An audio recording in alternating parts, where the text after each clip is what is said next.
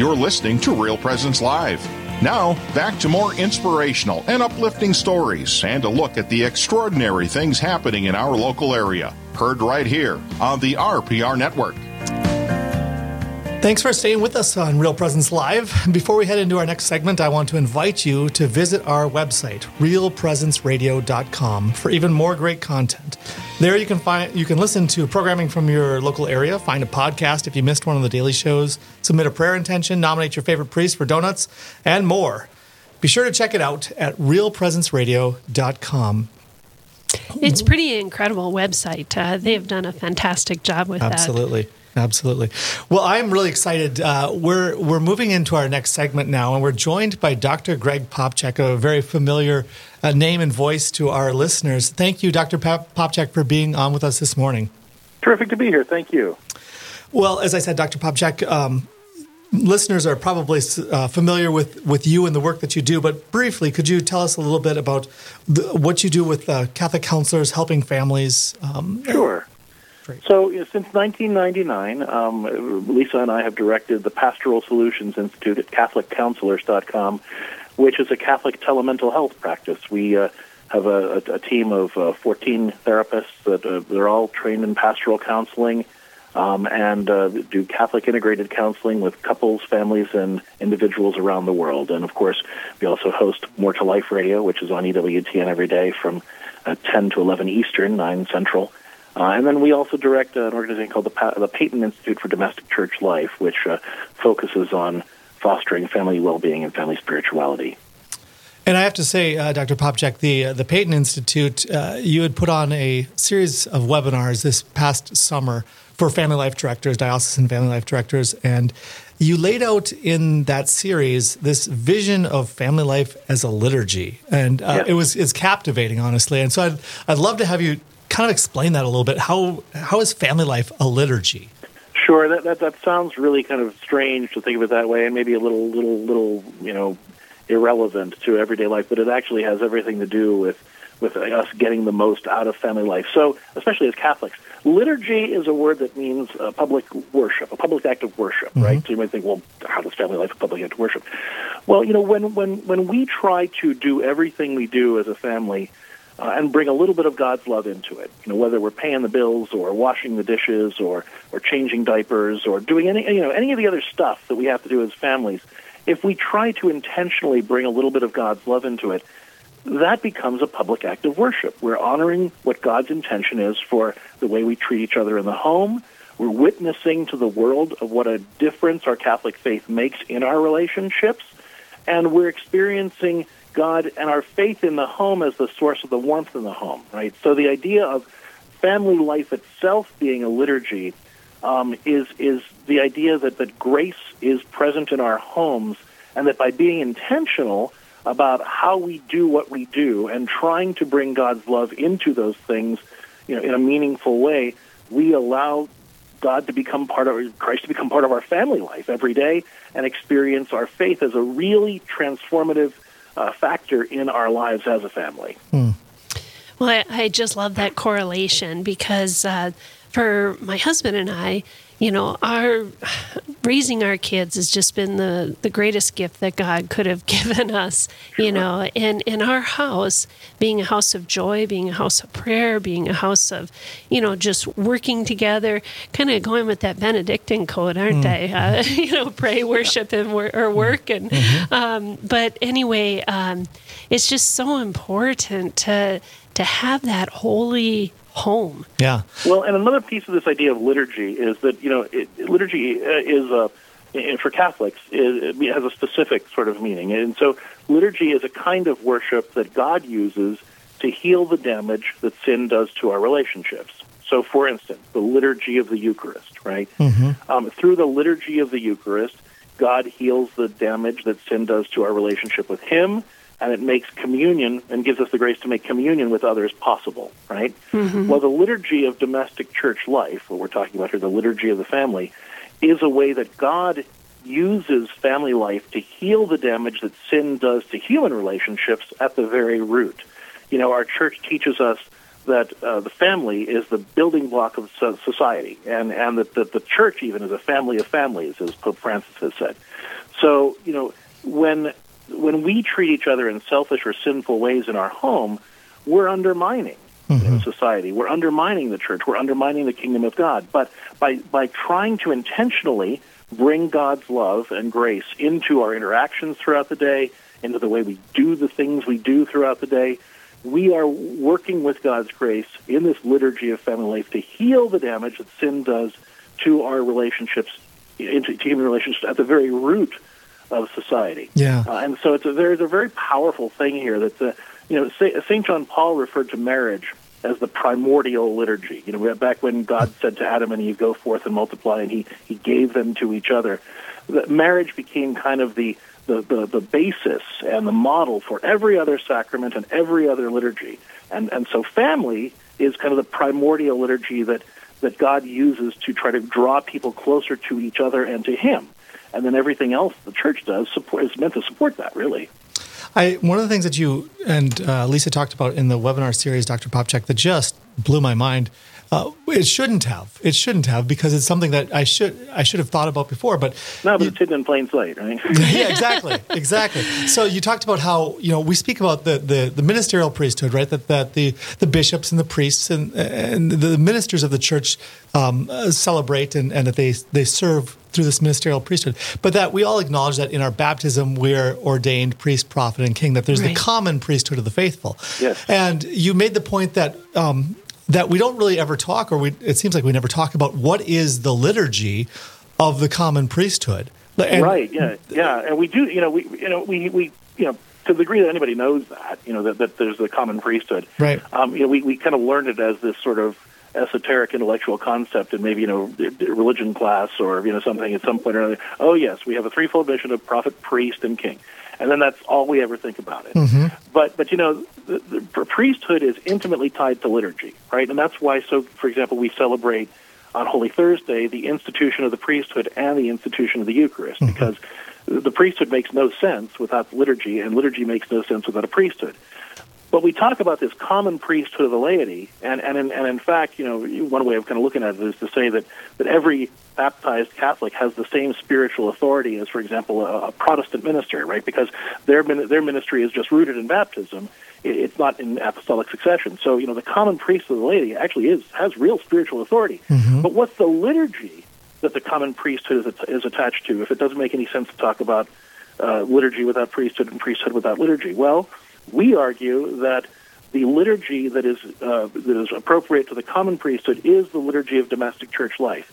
And so just as the ministerial priest consecrates the body, the bread and wine into the precious body and blood of Christ, we, in our common priesthood, through the liturgy of domestic church life, consecrate the whole world to Christ by taking that Eucharistic grace home and allowing it to transform our relationships and the way we relate to each other in the world. Yeah. Yeah, that's just fantastic. I just think that the more we can be so much more intentional when we realize that role we have in the common priesthood, and to be more intentional about our domestic churches, about our little houses of worship of God, in our homes. Yeah. The Second Vatican Council did a great work of what would you say, empowering and sending on mission the laity. That it's no longer this notion, and it never really should have been or was, that the notion that the only people that are engaged in building up the church are the ordained and the religious, right? But I think there was the Second Vatican Council really exploded the idea that we as faithful are called, as you said, to be kind of the ones that consecrate the world to Christ. That the parish isn't necessarily the epicenter of evangelization. Instead, it should be our homes that are situated right around our neighbors. The Catholic theology of church is very different from the way we actually live church. Unfortunately, the way our practical theology of church, the way we actually do it, is completely backwards. If you read about the theology of church, it says exactly what you said, right? That the parish exists to empower domestic churches to go bring Christ to the world and evangelize. Unfortunately, our practical experience is the parish is actually the center, it's almost like a black hole that sucks up all of our energy. Right. And it becomes totally internally focused. That's why we're terrible as Catholics at evangelizing, because it's all about, let's go to the parish, let's go to the parish. And I'm not picking on parish life, don't get me wrong. The parish is absolutely essential and critical to building communion as a Catholic family. But it's supposed to be the other way around, where the parish exists to build up the domestic church, so the domestic church can go out and bring Christ to the world. Amen. Amen. And that's in fact, Pope St. John Paul talked about that in Familiaris Consortio as well. So, our actual lived ecclesiology is completely backwards from the way it's supposed to be. And this model of liturgy of domestic church life and understanding that our common priesthood is tied to that liturgy, and that's what enables us to consecrate the world to Christ, I think helps to challenge that kind of clerical bias that the only people who matter in the church are the ordained class, and that the rest of us just kind of take what we can. We're meant as common priests to go and do the real work of evangelization and building the kingdom of God, and the ministerial priesthood exists to support us in that effort. Yeah, and to add to that, though, when we're at Mass, we're not to leave early, because that final blessing is so important to help us go out and serve the world. Right. And I love this vision, because this is not a coup where we're trying to take over the parish, right? This is precisely that we're trying to take what the parish is giving us. You talk about how they give us Jesus, that the priests give us Jesus, and we're supposed to bring Jesus into the world, right? That's right. So right now, I think a lot of us unintentionally, unconsciously have a kind of a vending machine mentality toward the sacrament. We know that we need the sacrament, and so we go to our parish to get the sacrament, and it's like we take our grace pill, quote unquote, and then we just go on with our lives. But it's really what it's supposed to be is we receive that grace, and it's like a candle that we bring out into the world, and we're intended to set the world on fire with that spark that we receive when we go to the church. And so, the emphasis is not to, like you said, to make a coup or something where we take over. It's to see the relationship between the parish church and the domestic church in a new way that allows both to function better. Absolutely. Because right now, the way it works is that the poor priests, we have fewer of them than ever, and with more demands on them than ever, and fewer resources than ever. They can't do everything. They can't be everything for everybody, but we keep expecting them to be. And then we get surprised when they burn out. Right. In the model that we're talking about, today on the show, it's very clear about what the pastor's role is versus what the domestic church's role is. And if we can adopt this model, parishes can do more with less because we've got more people coming to do the work. Right. It's like if we had our body and we tried to make our head write all the bills and walk us from one location to another and do everything that the whole body is supposed to do, right? That's right. So we're going to have to take a quick break here. But on the other side, I really want to continue on this conversation because I think this is absolutely fascinating and I love it. So stay with us. We'll be back with more Real Presence Live right after this. Live, engaging, and local. This is Real Presence Live, where we bring you positive and uplifting stories and share the great things happening in our local area on the Real Presence Radio Network. Real Presence Radio will host Dr. Ray Guarendi as keynote speaker of our virtual fundraising banquet on Thursday, December 10th. We hope you can join us. Dr. Ray speaks on many topics concerning the Catholic faith, apologetics, and family life. He is host of The Doctor Is In, which can be heard weekdays on RPR. For more information or to register, go to realpresenceradio.com/banquet or contact Jessica at 877-795-0122. Mayo Pharmacy in Bismarck is a faith-based pharmacy committed to delivering excellent care. We're pro-life and pro-family, respecting the dignity of the human person while providing for your individual needs. We have Catholic gifts for all ages, from Mystic Monk coffee to cards and crucifixes. Plus, we offer a wide range of clinical services, including rapid influenza testing and diabetes care management. You can visit us at 303 North 4th Street to discover the Mayo difference. Our number is 701-223-2424. Rose Management is a family-owned business that believes in good morals, doing the right thing, and treating our residents as family. Rose Management provides affordable housing to complexes throughout North Dakota and Minnesota. All Rose Management properties and our maintenance staff are in a centralized location in their cities. If you have any questions, you can call 701-237-6840 or online at rosemanagement.net. Again, that number is 701-237-6840. Hi, this is Dr. Ryan Sapo, parishioner of Saints Anne and Joachim Church in Fargo. I'm excited to share with you the launch of Lumen Vision, providing eye care for the whole family, including eye emergencies, vision therapy, and routine exams. We offer a variety of frames with missions you can believe in, like Eyes of Faith, a frame company that prints scripture verses on the inside of each frame. You can learn more about our mission at lumen.vision. Lumen Vision is a proud sponsor of the Real Presence Radio Network. You're listening to Real Presence Live on the Real Presence Radio Network. Join in the conversation on our Facebook page or on Twitter. And be sure to like and follow us for more great Catholic content. Now, back to the show. And we're back. This is Brad Gray and Janine Bitson. We're having an awesome conversation with Dr. Greg Popcak about the liturgy of domestic church life, a vision that Greg and Lisa have been laying out, and it's absolutely phenomenal. I'm so excited about what you guys are sharing, Dr. Greg. One of the main reasons is, certainly I'm a family life director for the Diocese of Fargo, but the thing that enthuses me the most about this is the vision for my own family. The way that I see I can take this in and make my family healthier, stronger, holier, more deeply connected. As you lay out this liturgy of domestic church life, there are a few rites that you identify in terms of what is that liturgy, what does it contain, what are those rites, and where do they come from? Sure, yeah. So rite, R-I-T-E. Every liturgy is built up of different rites. They're like the building blocks of liturgy. So the liturgy of the Eucharist, you have the penitential rite, you have the fraction rite, you've got the communion rite, the rite, those kinds of different rites. Well, the liturgy of domestic church life is made up of three rites. There's the rite of Christian relationship, the rite of family rituals, and then the rite of reaching out. And each one of those rites is tied to one of the three baptismal missions. So the rite of Christian relationship helps us exercise our priestly mission by challenging us as families to give up the selfish and sinful ways that we treat each other and learn to love each other with Christ's love, that sacrificial love that the Christian priesthood offers.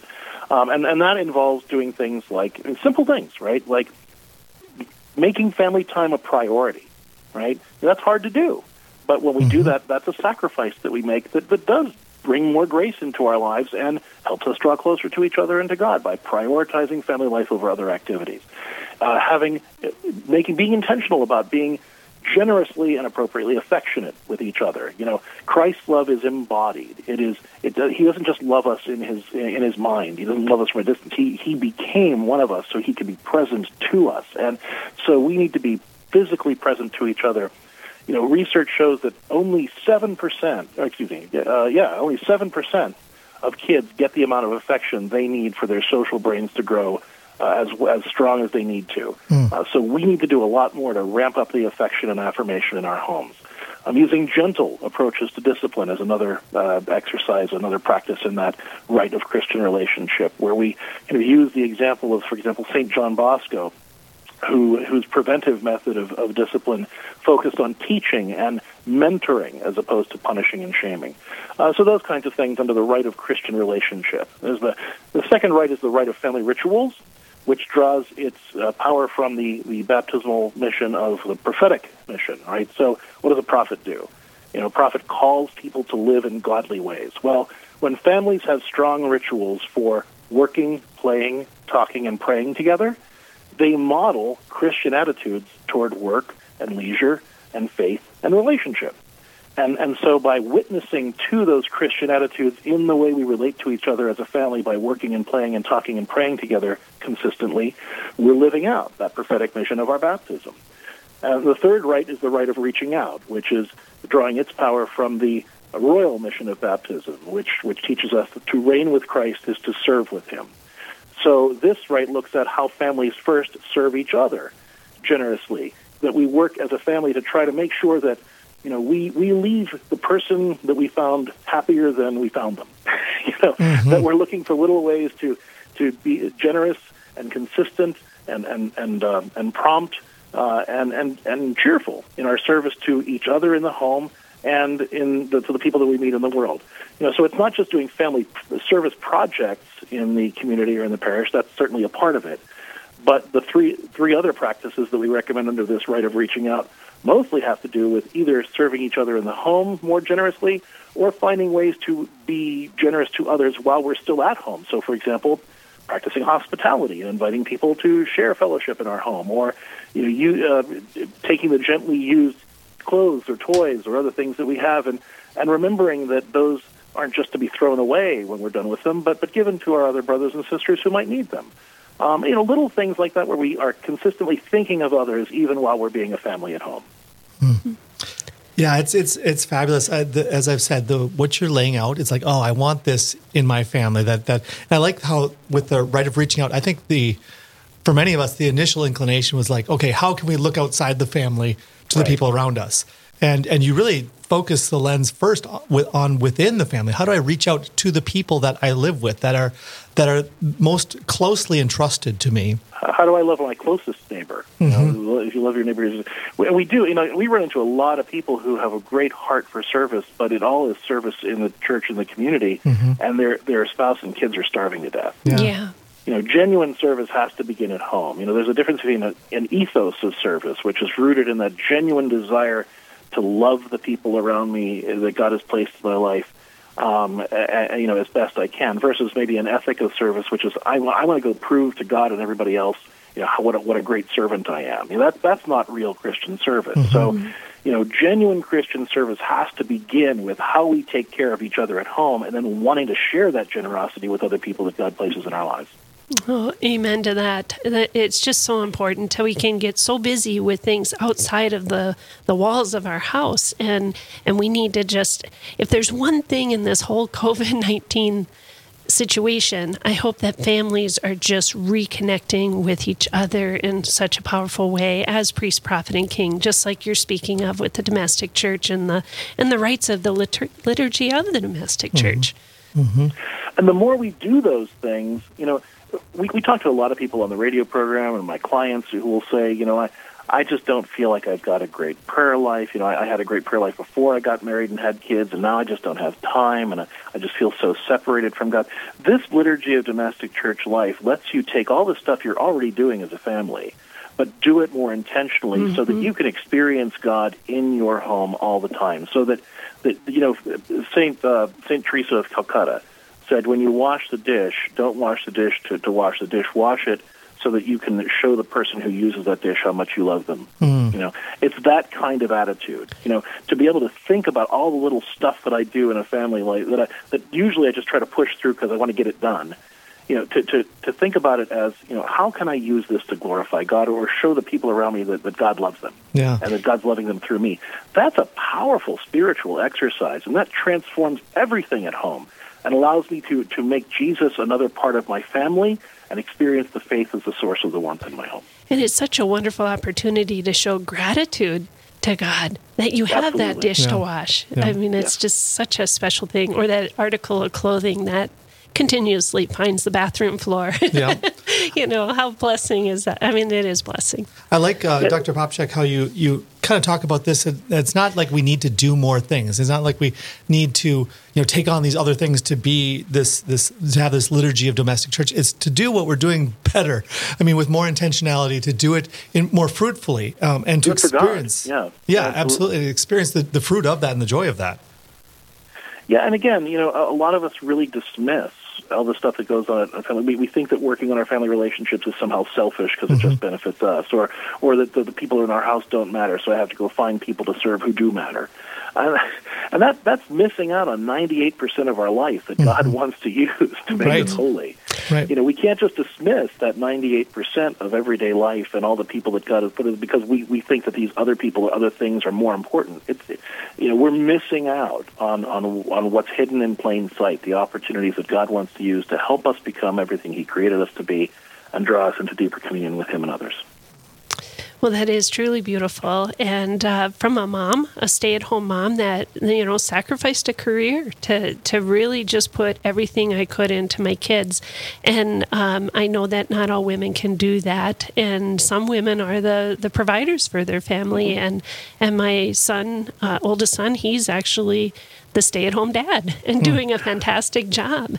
I want to be clear, too, that this liturgy of domestic church life, when we start talking about stuff like this, domestic church, and this, there are some people who kind of have this Ozzie and Harriet idea of, well, this only applies to, that traditional... Right. But whatever your family looks like, if you're a single parent, if you're a divorced parent, if you're whatever your family looks like, you can still do this. And you can still grow spiritually from it and experience God's grace in it. You are still a domestic church. Exactly. If you are being intentional about living out God's grace in these things and trying to live these rights out the best you can in the household that you've got. And that is exactly where I was going with that, Dr. Right. Greg. And that is so true that, families are all different dynamics. And it is just so important to have that start in the home and that you're not having to seek your importance elsewhere. First, that's where you're most needed. Yeah, right I was there. very struck on the webinar this summer that it doesn't matter urban, rural, United States, India. We had people from all over the world on the webinar, and everyone was seeing this as applicable to their own life situation. And I love that about it. We've got about 30 seconds left, Dr. Popcak. Any final words or thoughts? Yeah, just that.